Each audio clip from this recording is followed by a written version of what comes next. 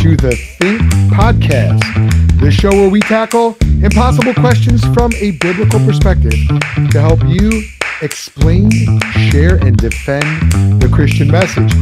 It is Worldview Wednesday, and I am here with my good friend, Rafe Chenery. Rafe, how are you, man? I'm doing well, Joel. I'm in a place right now that has poor internet connection, and so you're going to get my avatar, which is a wonderful picture of me, and then hopefully you're going to get my voice and not much delay. And Lord willing, I'll be able to get back next week for Worldview Wednesday to a place that has a little bit more high-speed internet, so I can balance out your face on the left, Joel. We'll have a nice little balance of the two on the right. Yes, sir.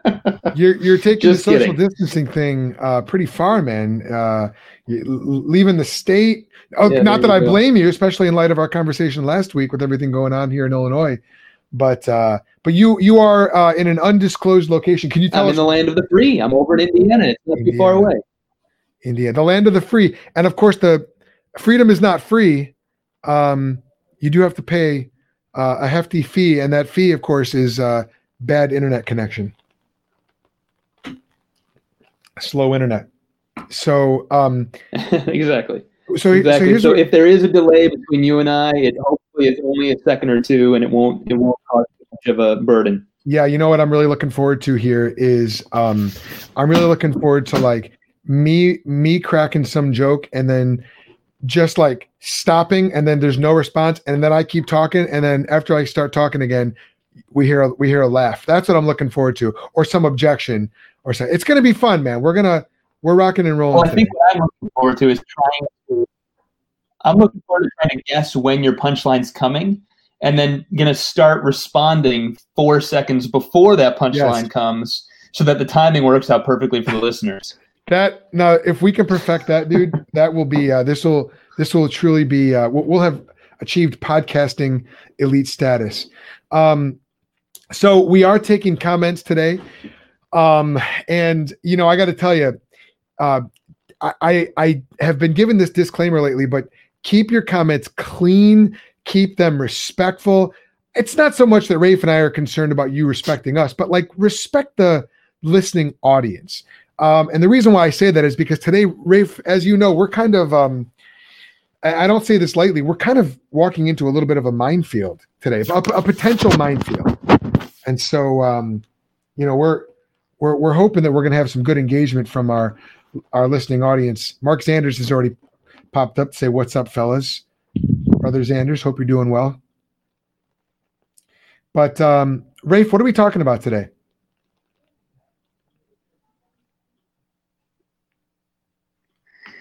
Yeah, well, I agree with you, Joel. I think we are stepping into a bit of a minefield. I think that's a good thing. I think Christians should very willingly step into places that are uncomfortable and difficult. Absolutely. And I think that's especially as ministers of the gospel, it's a space where we want to do well, and we want to do with sensitivity and with courage and all that kind of stuff. Today, the topic, I guess if we could pinpoint it, is around well, it's not really a trial yet, but around the case of Ahmaud Arbery.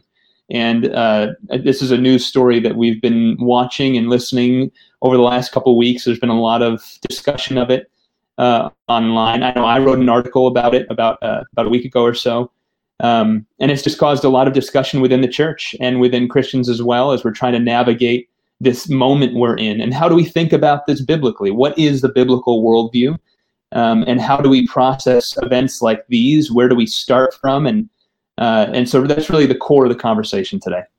And obviously, as you have that conversation, it spreads to a number of other topics like justice, like race.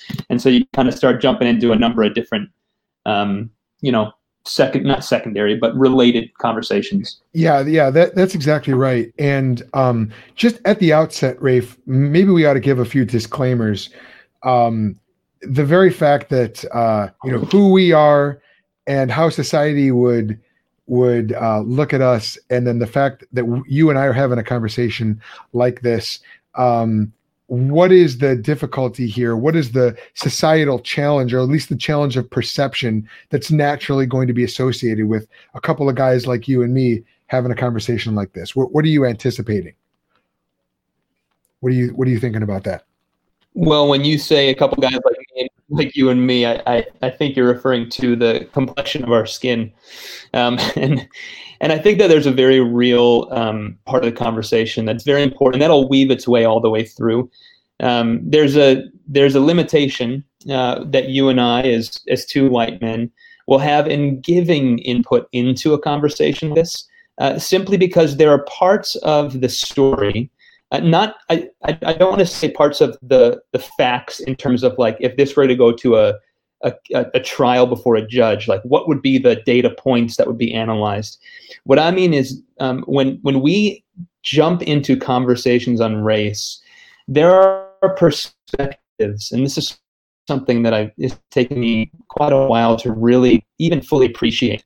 There are perspectives and depth of narrative and very real stories of people's lives and how this conversation has impacted people differently, that just to be blunt, as two white men, it's very difficult for us to appreciate that level of perspective. We might know the perspective, might have it in our head, and might have some level of heart attachment to it. And yet there are other perspectives that as two white men, we just will have a hard time really appreciating fully. And so I think it's wise up front just to humbly acknowledge that, and to do so out of a Christian perspective, to say we recognize that reality, that there are perspectives that will be difficult for us to really share the full heart of today. And that's okay. We can't cover everything every day. There's 1,000 perspectives, but it will be difficult for us to share the perspective fully of some of our African-American brothers and sisters who have a whole lifetime of stories associated with stuff like this. Right. And the good news here too, Rafe, is that from a biblical perspective, which we're going to get into the scripture surrounding this issue, the relevant passages and verses and themes in the Bible. But from a biblical perspective, you don't, there is not an insurmountable wall between different members of different ethnicities. Not biblically speaking. And we know that from passages like Ephesians 2, where it says there was a dividing wall of hostility between two ethnic groups, meaning the Jews and the Gentiles. And that wall was the law, and the law has been taken down. It's been demolished in the same way you might demolish a great big wall. I mean, it's a great metaphor. And but God has taken a wrecking ball to that dividing wall of hostility in the death of Jesus Christ, which brings near those who were far off, the Gentiles, and those who were close, the Jews. Now that's a dividing wall between the only biblical ethnic category that really involved separation, the Jews and Gentiles. So then you've got statements like where Paul says, and Rafe, you mentioned this before we started, I become all things to all men in order that some might be saved. So biblically speaking, now Paul was not a Gentile, but he was very comfortable speaking to Gentiles. He understood how to speak their language. He understood how to use their thinkers and their metaphors that would speak to them, and their poets and their philosophers. And so biblically speaking, regardless of what the world might tell us, tell me if you agree with this, because you and I might have white skin or lighter skin, and my ethnic background, I've got some Latino in me. I've got some sort of Mediterranean, Italian, Sicilian in me, as well as Scottish and English, and maybe a little bit of French mixed in there. But hey, nobody's perfect. The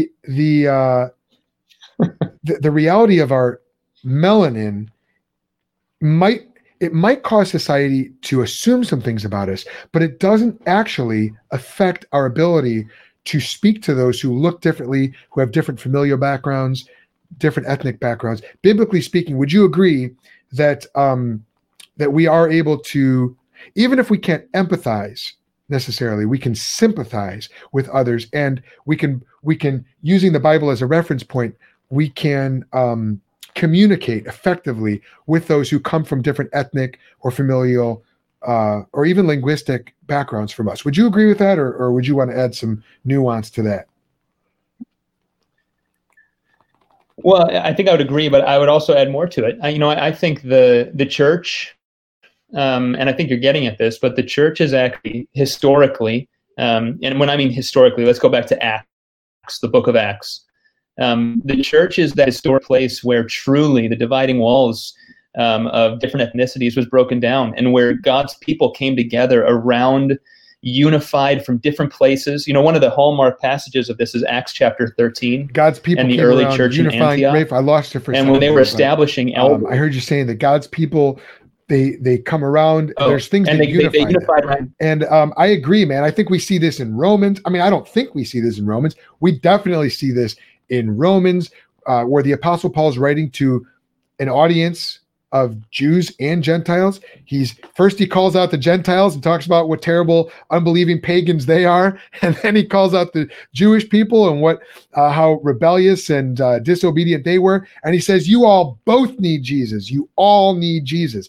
And so there is definitely a unifying principle. There's a place of unity at the foot of the cross. And so I did lose you there for a second, brother. But is that where you were going, or were you taking that in a different direction? Well, no, and I think one of the key passages that I think is important for us is Acts chapter 13 and that early church in Antioch, where the men were established as elders who came from all different ethnicities and nations. And that was in a city that was really, the history of Antioch, where those elders were established, chapter 13, that was a city that actually had physical walls that separated in the city different nations and where they lived. And then the church got established in the city. And all of a sudden, you've got elders from all these different quadrants of the city coming together and saying, wait, we're united around Christ. And so, yes, I do think the gospel unites us in a very real and powerful way. And it helps us to step into other people's stories. And I'll share just a little bit. I have, Joel, we know each other well, and I have 2 African-American daughters. And I wrote this in what I wrote up on this Ahmaud Arbery case last week. But, I've been a pastor for a number of years now, and a pastor of a multi-ethnic church where we have people from all different backgrounds and ethnicities and stories. And I've learned a lot about people's stories. I've learned a lot how to empathize and sympathize with people and really get to know race at a level which really, honestly, growing up, I had no clue about. I really had to step into stories in a new way. But something about adopting 2 little African-American girls and thinking through these issues through the lens of preparing my daughters to live in this world that we live in, it really changed the story. It gave me a whole new level of insight and depth to think through, okay, how am I responding? How am I processing news? And not that I can perfectly relate to an African-American brother or sister who processes news like this, but definitely it gave me a new perspective at the level of family. And it gave me a new concern to maybe just process with a little bit of a different depth. And so I think it's important for us, all that to say, as Christians, one of the things we have to excel at is stepping into other people's stories. 2 Corinthians 1 says, with the same comfort we've received, we comfort others. And so whatever the facts, whatever our political opinion, whatever, all the different things that we need to work through with a case like this, Christian worldview demands that we step into other people's hearts and we meet them where they are and feel their pain and comfort them with the love of Jesus Christ. And that's critical to even start this entire conversation. Yeah, and the Bible gives us such a great touchstone for this, because the Bible does not require us to have experienced what somebody else has experienced. Instead, the Bible requires 2 things. One, it requires an understanding of what Christ did for you, because Jesus says, a new commandment I give you, that you love one another in the same way I've loved you. And then the Bible actually assumes a starting point of self-interest. And here's why I say that. Because when the Bible says love your neighbor as you love yourself, it assumes you're already loving yourself. This is why in Ephesians 5, when the Apostle Paul says, he's talking about husbands, how husbands ought to love and care for their wives. And he says, no one ever hated his own body, but he loves and cherishes it. So in the same way, husbands nourishes and cherishes it. So husbands, think of your wife as your own body, nourish her, cherish her. In other words, look, you know what it is to be self-interested. You selfish person, turn that selfishness around and love your neighbor in the same way. Whether that's your wife, whether that's your believing neighbor, whether that's someone even who would count you as an enemy, but love your neighbor as you love yourself. And of course, Jesus takes that further and says, love your brothers and sisters as I have loved you. So the paradigm, the biblical paradigm here, even if we're naturally self-interested, if we have an understanding of Christ and his radical self-sacrifice, it does give us a starting point, a touchstone of love and an understanding of love that it does allow us, I believe, to effectively communicate to another person and then with another person about a third party or a third party situation.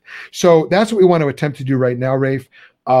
Let's just get into some of the details of this case. And again, we want to do this judiciously. We want to do this humbly. At no point whatsoever do we want to misrepresent Christ or what his word says. And so hopefully we can speak the truth in love here. But what are the details in this tragic event that did take place in Georgia with the killing of Ahmaud Arbery? What actually happened? Why don't we start there? Do you have details on this?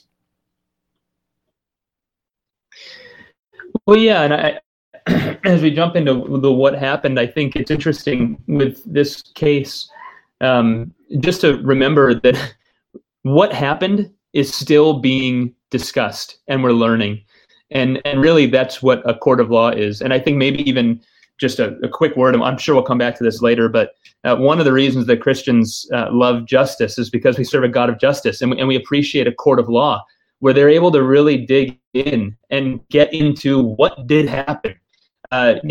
Regular people like you and me who don't necessarily have all the details, we're going off of some of the facts that we see. And I think as Christians, we always have to do as best a job as we can to really get to the bottom of it, to see the full story, to understand it, and to think with a clear head on it. And so maybe the way I would think through the facts that we know, and granted, I don't want to pretend like I'm an expert on the facts that are available right now, but Ahmaud Arbery, the original story that came out that caused so much outrage was that he was on a jog. He was jogging down the street, and then he was essentially, someone was trying to make a citizen's arrest. And if you see that there's a video of him that came out, someone was videoing the moment where this took place. And a truck was pulled over on the side of the road. There was two men. One man was out, and I think he had maybe a shotgun or just a larger gun in his hand, and was blocking Ahmaud from passing him in the road while Ahmaud was on his jog. And then Ahmaud went around the truck and then ended up getting into a kind of a scuffle with this man over the shotgun. And at the end, both the other man came out of the truck, and then it was a 2-on-1 situation, and Ahmaud ended up dead, having got shot a number of times. And with only that information, that was kind of the first wave of information that came out, and it really just looked and seemed, I mean, even just processing the video itself is just difficult. Honestly, anytime you see a video like that, it brings a level of emotional, this is wrong. Like, I'm watching a man die, and like my heart just burdens for that. Oh man. And so even just processing is difficult. But what happened was that was the first video that came out, and rightfully so. Man, it just is terrible. A man was killed, and I think immediately, and myself included, and immediately there was a very large outcry that how could this take place with the knowledge that no arrest was made. But I hear what you're saying, man. No immediately, as soon as you see that, the visceral response from the broader culture, I think we can certainly understand. You had just a lot of people sharing their own stories, their own reactions. There were people who actually committed to running a certain distance in honor of Ahmaud's birthday, and the hashtag #IRunWithMaud was trending, and so the response, I think, was very understandable, especially in light of that, as you put it, that initial wave of information came out there. And so, Rafe, as more information began to come out, what happened? Did that for you, did that change your perspective at all? What was your initial response, and how did your thinking about this, how has your thinking evolved or developed over the last few days as more information, has become available to us? Yeah. Well, then the second piece of information that came out, and I'm assuming most people have seen this now. And by the way, if you hear a lot of children screaming in the background, I think one of my daughters just fell in the pond in the backyard. They all swim just fine, but I think there's a little girl crying in the background. If I can understand what she's screaming about. The second thing that happened was then more information came out, and obviously, guys, this all, I'm not the court of law. No. If this is actual data or not actual data, all of this is to be determined. But what it looks like happened is that Ahmaud had gone into a house that was under construction. He had gone in and spent a few minutes in the house and then jogged out. And while he was in the house, which would have been, I'm assuming that would have been a form of trespassing, someone had called or made a call that he was in there. And so it looks like the two men that pulled him over were trying to make a citizen's arrest based on the fact that he had done something wrong and he had basically broken the law. Now, I'm certain there's more facts than just that, but that's kind of the next wave of information that came out. And if I could just comment on what I've seen take place, once that came out, there were kind of two swings I've seen in people. I track social media and what people are saying, and I try to rise above the little back and forth as much as I can and try to get a view. What's happening? What's at a deeper level here? Immediately when that second video came out, there was a whole wave of people that really dismissed the entire incident. All of a sudden, it went from this is such a tragedy that Ahmaud is dead to, well, he had broken into a house and the whole thing is justified. And I've seen this. I've seen that language being used everywhere. And I think from a Christian worldview, we have to think at a more complex level than that, and we have to feel with a deeper burden and angst for that. Ahmaud Arbery was a man made in the image of God, who's, at the end of the day, his blood was spilled over a situation that should not have led to his death. It should not have led to his death, and that should cause us to grieve. How is it? You asked me the question, how has that changed my perspective, the second video? In some ways, I don't want to say it's changed my perspective. I still grieve over this. I don't understand Georgia law in terms of making a citizen's arrest. It does seem to me like in a way it kind of goes against the grain of Romans 12 and Romans 13. Now, I'm not talking legally. I'm not the judge. A judge will have to determine what legally took place and what was justifiable. As a Christian, thinking about what is right, Romans 12 says that we should not take vengeance against other people, and it's the Lord's to take vengeance. Romans 13 tells us that actually the government, the police, are the right ones to actually be the executors of God's judgment. Right. And so I'm really struggling with, what does it mean to make a citizen's arrest? And I think that's a good Christian worldview thing to wrestle with. I think that got them into a lot of trouble because, honestly, when you then throw the issues of historic racism and prejudice into a culture where you can make a citizen's arrest, it gets messy fast. And I think many in our Black community, many Black brothers and sisters would say there's a long history here where it could have been abused very easily. And that's part of the story we have to take into consideration. Man, that, I'm glad you brought that up. The Romans 11 or Romans 12 and 13, because in Romans 13, we do have a biblical teaching, a biblical, what would you call it? A rubric for what the government is supposed to do. And the government is supposed to punish bad behavior, and the government is supposed to reward good behavior. So God has instituted really three governments in human society. There's the state, there is the family, and there is the church. And what we have here in this situation is what it looks like to me is you've got a family, the two McMichaels, the elder and the younger. I'm not going to say usurping, because usurping is that there's an element of illegality here with that term usurping. And I I don't know that that's been established yet, but from a biblical perspective, you do have the family sphere, it seems, encroaching upon the governmental sphere. And I think of the verse too that says all things must be done decently and in order. And I don't want to misapply that, because I know that when the Apostle Paul says that, he's speaking about church, meaning people shouldn't just be, all disorderly in church. That's one of the reasons you and I are not Pentecostal charismatics. We don't jump up and down in church and throw things. Sorry, that was a cheap shot, Rafe. I need to repent of that. But the principle applies that we need to do things decently and in order. And let's say that one of our listeners, Brandon, whose Facebook name is Ethan Michael, he said they made a call that an African American was in there, not that specific individual. But let's say that the call was made and it was in reference to Ahmaud.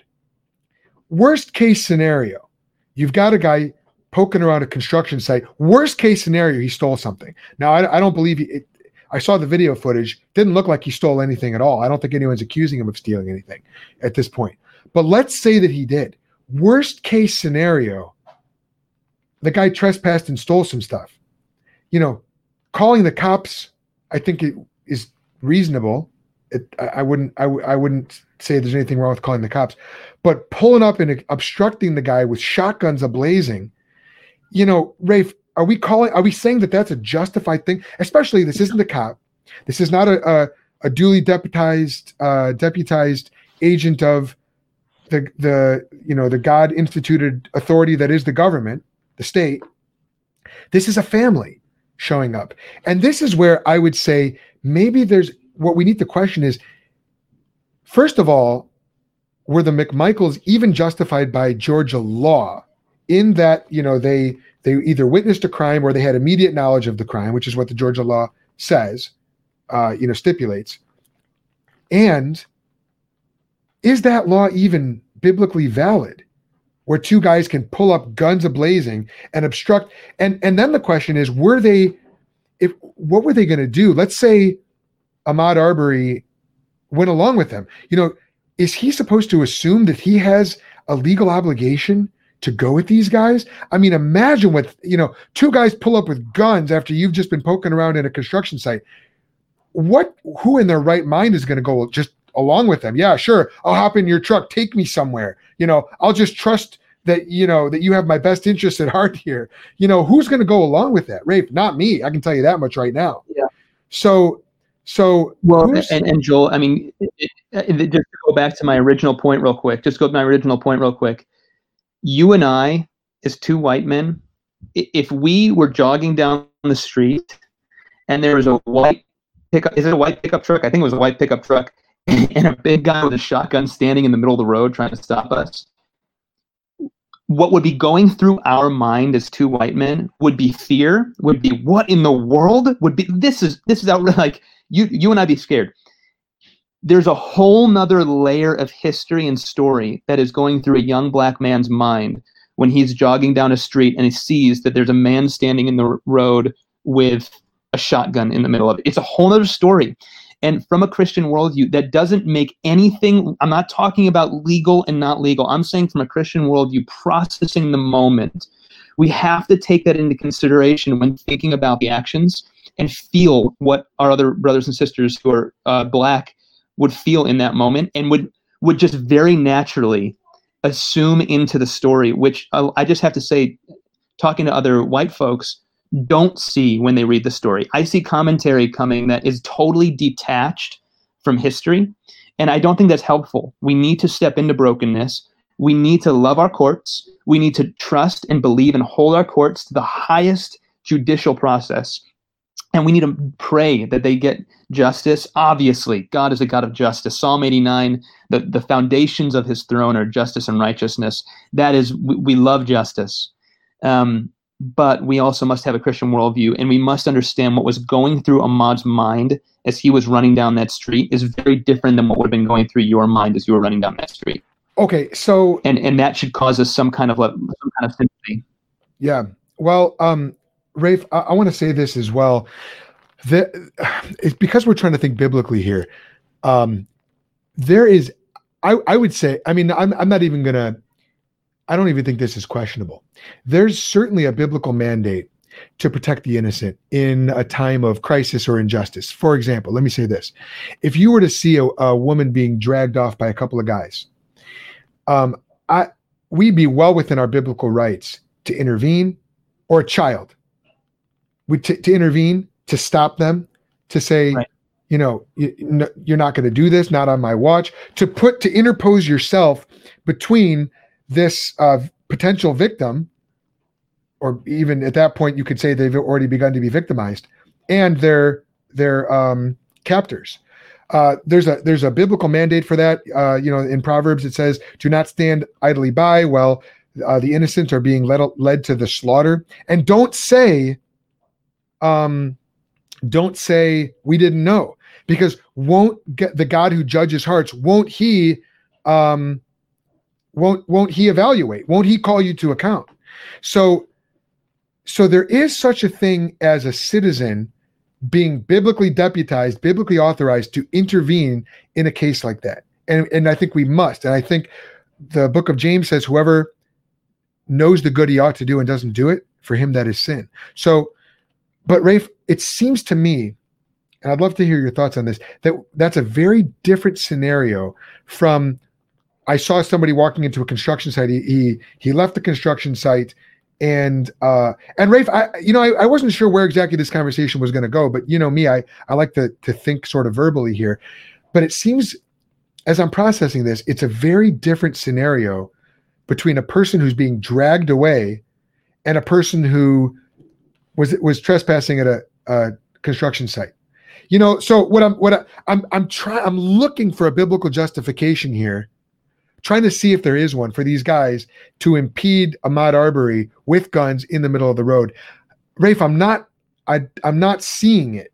I'm not seeing it here. If it's not like Ahmaud was kidnapping somebody, it's not like he was harming somebody, it's not like he was trying to lead the innocent away to the slaughter or something like that. So I guess I'm thinking, what's biblically lawful here? And I'm not seeing a biblical justification, even for a citizen's arrest here. Correct me if I'm wrong. What do you think about this? I'd love to know how you're.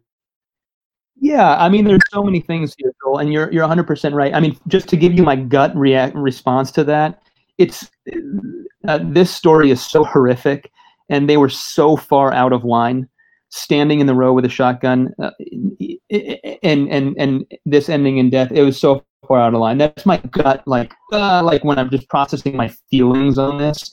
I just hate it. When I think of, my wife and I were joking.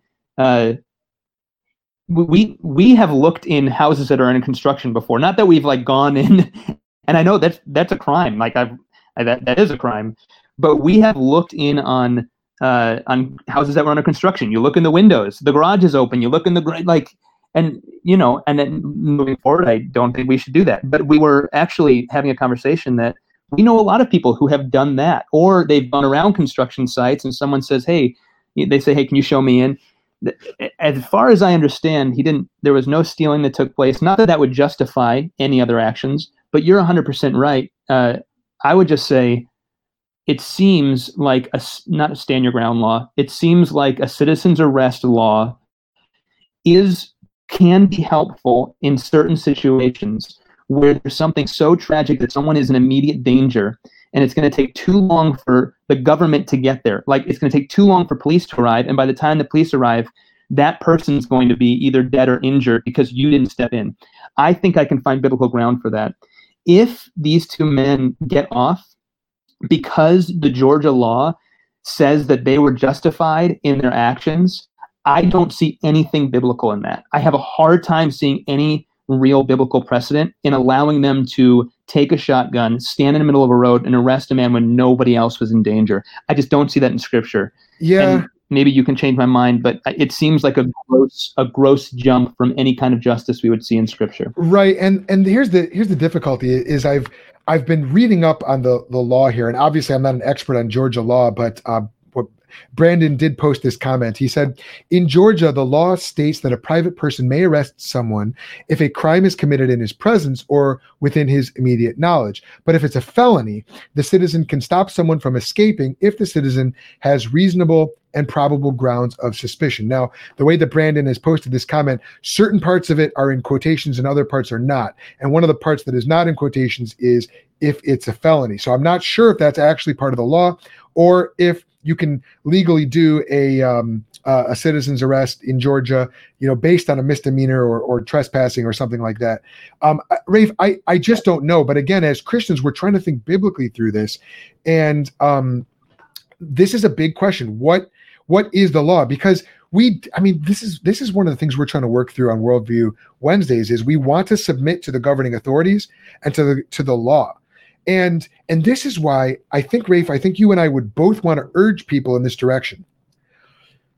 Okay. While at first it seems like there may have been there may have been, some injustice that was done in that these guys were not even arrested. It seems like there was a little bit of prejudicial treatment, favorable treatment.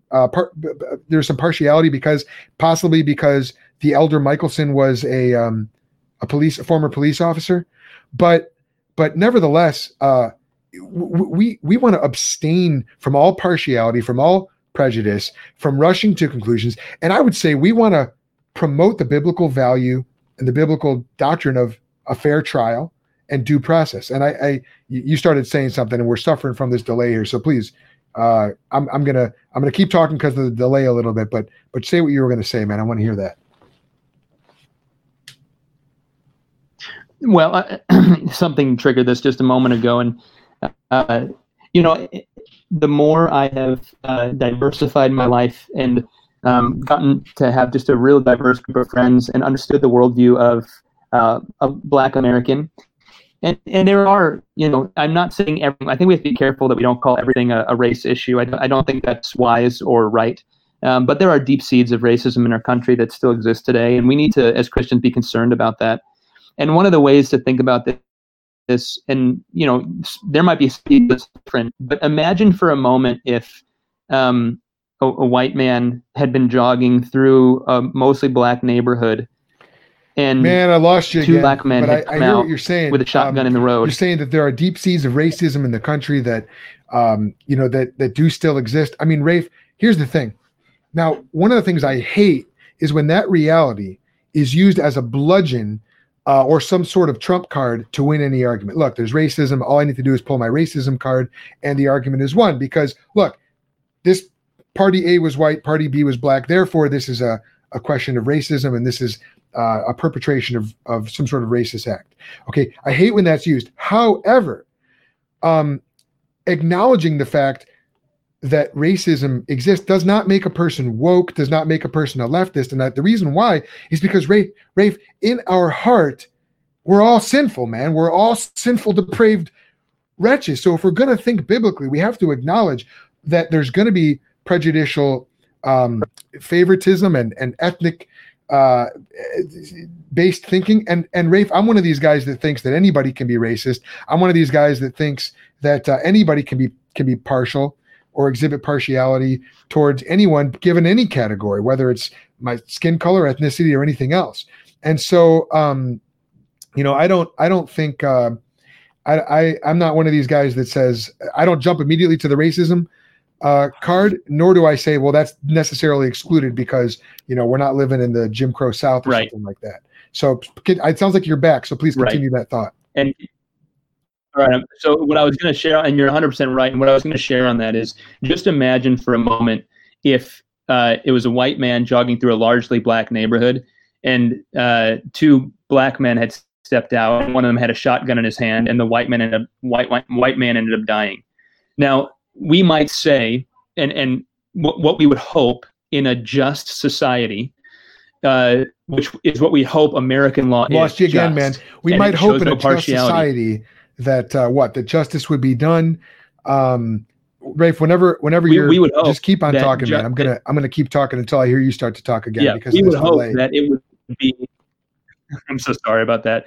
We would hope just society, that America is just, and what we would hope is that in both those situations, these cases would be handled the exact same way, and we would end at the exact same conclusion. I think one of the things to be seen is I think there's a long history that this is a part of, and one of the reasons we saw such an outcry is because there is a real history of it not being handled the same way. That doesn't change how this case should be handled. The case should look at the facts and should be handled well. But as Christians step into other people's brokenness, we need to be aware of that history. And we need to have a sense that allows to hear people's story and love them well while holding to facts and loving our courts of law and praying for them to be just consistently. Yeah, and we have to acknowledge that is a real difficulty as well. Mark Zanders just commented that he says not that any of their actions were justified, but maybe what emboldened the father is that he was a 30-year law enforcement officer there and just retired last year. So, that's something to take into consideration here too, that, the elder Michelson, he was used to arresting people. He was used, so he had this muscle memory where when he saw someone, suspected of a crime or something like that, his experience, his muscle memory has trained him to intervene. It's funny. I remember when I was a high school teacher in the near west side, near southwest side, in the Tri-Taylor neighborhood. I was a high school teacher here in Chicago, of course. And I remember after I became a teacher, I found myself much more comfortable intervening in situations. If some kids were kind of like fighting or, pulling pranks on each other and stuff like that, I was very comfortable saying, hey kids, be respectful of each other, that kind of stuff. And, you might say, well, Joel, you shouldn't have intervened. You shouldn't get into other people's scenarios. But what I'm saying is, I was thinking like a teacher. Now, maybe it's possible the elder Michelson, and when I say muscle memory, what I mean here is he was used to intervening, right? Now, again, I agree with Mark. That doesn't justify what he did. And so, and that's not at all why I'm saying that, but it might shed some light. And as well, Rafe, I think this ties in with what you were saying. There's also the danger here too of just as he might have had the propensity to intervene, again, certainly not justifying it. Yes. So Mark just posted another comment. He says that is probably what got him preferential treatment by the DA there. That's what I'm getting at. See, there's this natural tendency, Rafe, I think if we're being honest, to be prejudicial, to show favoritism toward our own specific in-group. So, as we might do this as Christians, if we belong to a particular group within society, we might tend to favor members of our own group. And it's such a difficulty to be impartial. And yet, biblically speaking, we must not be partial based on superficial categories. Matthew 7:2 says, for you will be judged by the same standard with which you judge others, and you'll be measured by the same standard you use. In other words, Jesus himself is calling us to an objective standard. If you don't want someone else to judge you prejudicially, then you don't judge prejudicially. And one more point, because I know I'm rambling here, man. So feel free to just butt in any time, obviously. But Daryl Harrison, who hosts the Just Thinking podcast, and Daryl Harrison's a black guy. I would say politically leans, well, at least I can say this, theologically leans very conservatively. But as an African American, he writes on a lot of these issues of race, culture, and ethnicity. And but what he says is this. He points out that that we must defend the cause of the fatherless, of the defenseless. And he says this isn't because they have some particular affinity with us or us with them, e.g. ethnicity, socioeconomic station. In other words, we stick up for the powerless because they have no ability to stick up for themselves. It isn't because, we need to favor the powerless against the powerful. We favor the powerless because the powerful can already afford a lawyer. We favor the powerless because the powerful are already in a position to defend themselves. So what we're trying to do here is we're trying to give everybody a fair day in court. And that is a biblical principle. Would you agree with that? Right. Yeah, no, I totally agree with that. And I'm thinking just in terms of the amount of time left, one of the things I want to make sure that we just point towards here, the solution to this, like how do we move through this and how do we navigate this conversation? We have to have a biblical worldview that roots ourselves in the gospel of Jesus Christ. The gospel of Jesus Christ forgives us our sin, his blood on the cross for our sin. And then what it does is it establishes you and I as ambassadors for Christ, living out boldly, courageously, compassionately the love of Jesus Christ to step into other people's brokenness and bring the kingdom of God with us. And Paul, when he lived that out, so just to back up for a second, that's so important. So many times, and I think the oftentimes what's called the Reformed Church is a little guilty of something, and that is failing to see the need that the gospel is not just that you're saved from your sin. It is fully that. Yes, Jesus' blood on the cross for you. But that same gospel is then extending throughout the world, establishing God's kingdom, and it's made you a part of it. Therefore, where you go, justice should go with it. Where you go, righteousness should go with you, the Lord's righteousness, and you're establishing that into all the spheres in which you go. Wherever you work, wherever you live, in the little conversations you have, like, around the coffee, I guess no one's at the office right now, but the little conversations you have with family, the little conversations you have with neighbors, the Christian speech should be so peppered with the gospel. And I think that's one of the things I really want to challenge anyone who's listening to this with. When you find yourself in a conversation around a topic like Ahmaud Arbery, do not settle as a Christian for cheap tweets. I think we're so guilty of this. Don't settle for someone else's answer, for someone else's witty response, for someone else's compassion. Don't settle for that. You are a Christian, and if you're a Christian, you should have a biblical worldview that shapes your heart and your mind to think about the place you're living in and cause you to act with courage and with boldness. And I get so frustrated when I'm on Twitter or Facebook and I'm looking at these feeds coming across, and I just see like this echo chamber of no depth. And I think, man, to the outside world looking in on here, what are they seeing? What are they seeing? I'm glad they're seeing people jumping in, but what I really want them to see is people jumping in with a level of depth to understand history, to understand compassion, to understand that we don't just blindly follow what the news says. That's not what we do. We understand there's much stronger powers than us that are guiding news. We want to really understand what it is and how does it connect to people we know and love and care about in our immediate local church, in our immediate community, and then as we go out establishing the gospel wherever we go. That's the most important message I want people to hear today. And I think Ahmaud Arbery, in some ways, this whole case and watching how it's played out in the conversations I've seen and heard is a bit of a chilling tale of a failure on Christianity's part to think biblically and compassionately. And we got to start there. Yeah, and then we can really engage with people on their stories and really get the gospel. Yes. No, you're absolutely right. We on the one hand, we don't jump to conclusions about what anybody is guilty of based on superficial categories. On the other hand, we want the facts and we want to be able to make sound, good, biblical, fair judgments.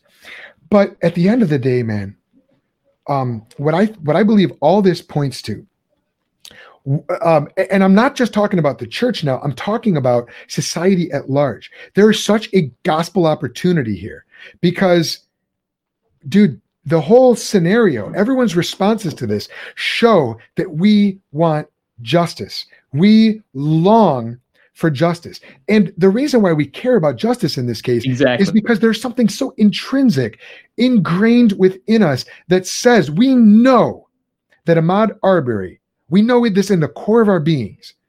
This was a man made in the image of God, and the death of a creature like that, and I don't mean creature like beast, I mean a creation. He's a man made in the image of God, and the death of one of God's creations made in his image is always a tragedy. Whatever the person's record is, whatever the person has done in this life or accomplished in this life, or whatever his IQ was, whoever loved him or didn't love him, it's always a tragedy, man, because death is an enemy.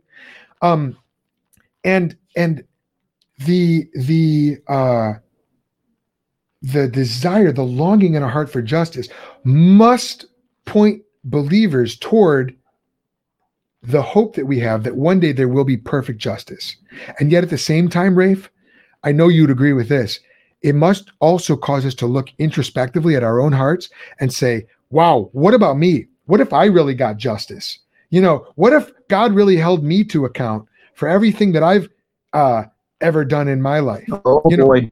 What if I had to be judged for the Bible says for every little idle word that a man speaks, he'll be judged. Dude, can you just even imagine what that would be like, looking at the Almighty God in the face and saying, and having to give an account? So Joel, why'd you say this? What about that? Why'd you say that to your wife? Why'd you say this to your kids? Why'd you say that when you thought nobody was listening? Dude, that's a terrifying thought. Yeah. And that must drive us to the foot of the cross, the throne of grace, and just must drive us to plead for God's mercy and to be so thankful that because Jesus died for our sins, we will never, for those of us who trust in Christ, we will never have to face the brunt of God's condemnation for our sin because Jesus paid that price for us. And that's true for across the spectrum, black, white, red, yellow, brown, anybody who comes to Christ, the ground is level at the foot of the cross. I know that's something you're passionate about as well. Yes. And just maybe just my last comment, just jumping on what you just said there. I'm thinking of the non-Christian who might be listening to this and thinking through the things they're hearing us say. And from an apologetic standpoint, what I would want them to hear is if there, and I think you just shared this a moment ago, but if there's something in their heart that longs for justice, if there's something in their heart that looks out at a world that's full of corruption and looks at a world that's full of brokenness and says it's not right, the very nature that they're saying it's not right means that they're actually operating out of a biblical worldview that says that there is a God, that God is just, he's made us in his image, and he will have ultimate justice. Those things are rooted in the biblical worldview. If you're not a Christian and you long for those things, you're hijacking the Christian's worldview. You're hijacking the biblical worldview, and you're claiming it as your own without the foundation of the God who makes all those things possible. Yeah. And so for the atheist who longs for justice, the category of justice for something that feels morally wrong, that's a Christian category. The atheist has a very difficult time creating a category to speak of morality and immorality because, frankly, the world is just operating if you're an atheist, it's operating the way the world works. It's not good, bad, moral, immoral, right, wrong. It's just the way the universe goes. Blind, pitiless indifference. But if you long for something to put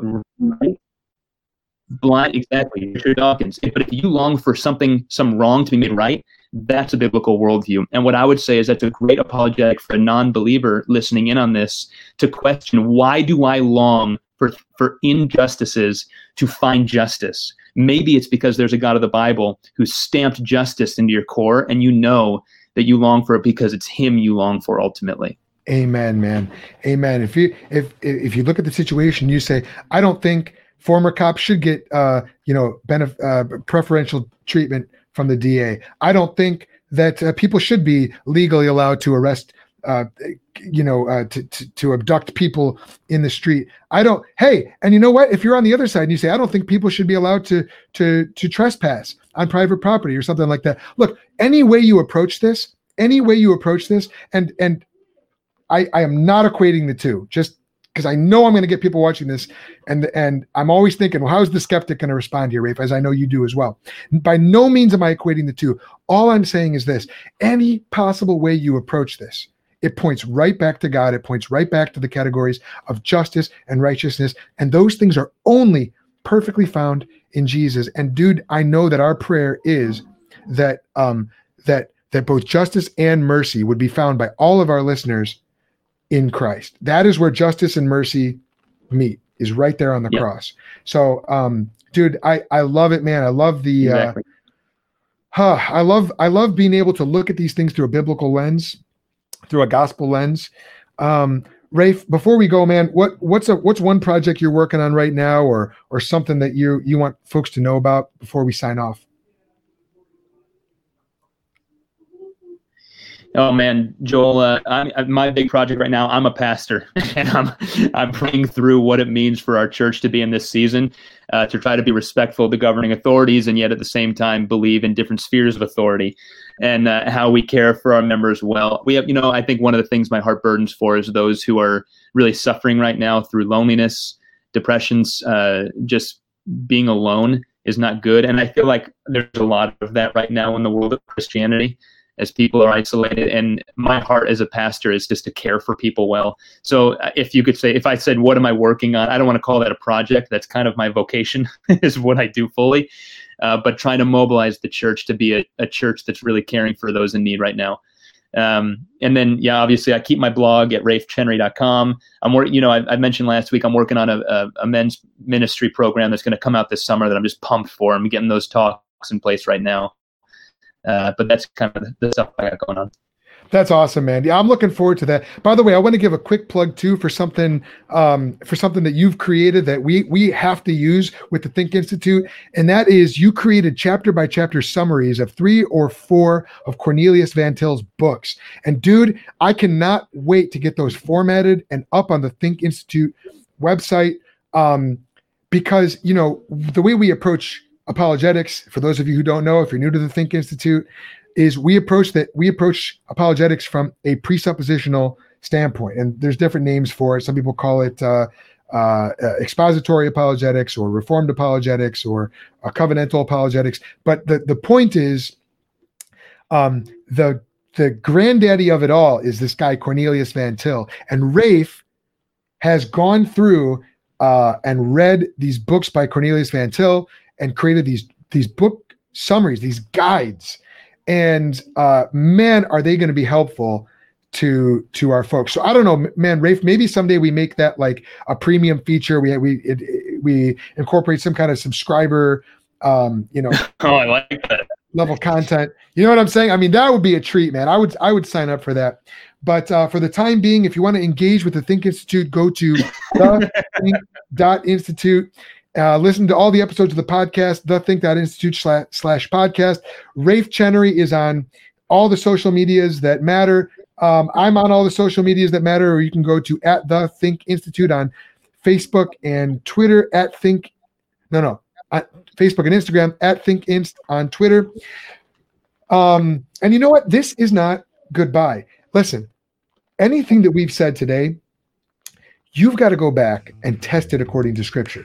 So if you don't like something that we said, test it by the Bible. Maybe we're wrong. That's up to you and God, using God's word as a guide to decide. But Rafe and I are not infallible. We've got to test everything by Scripture, and so do you. And I really hope that there's been something you've heard today that you'll be able to put into practice as you seek to think biblically about the world around you. And until next time, I hope it made you think.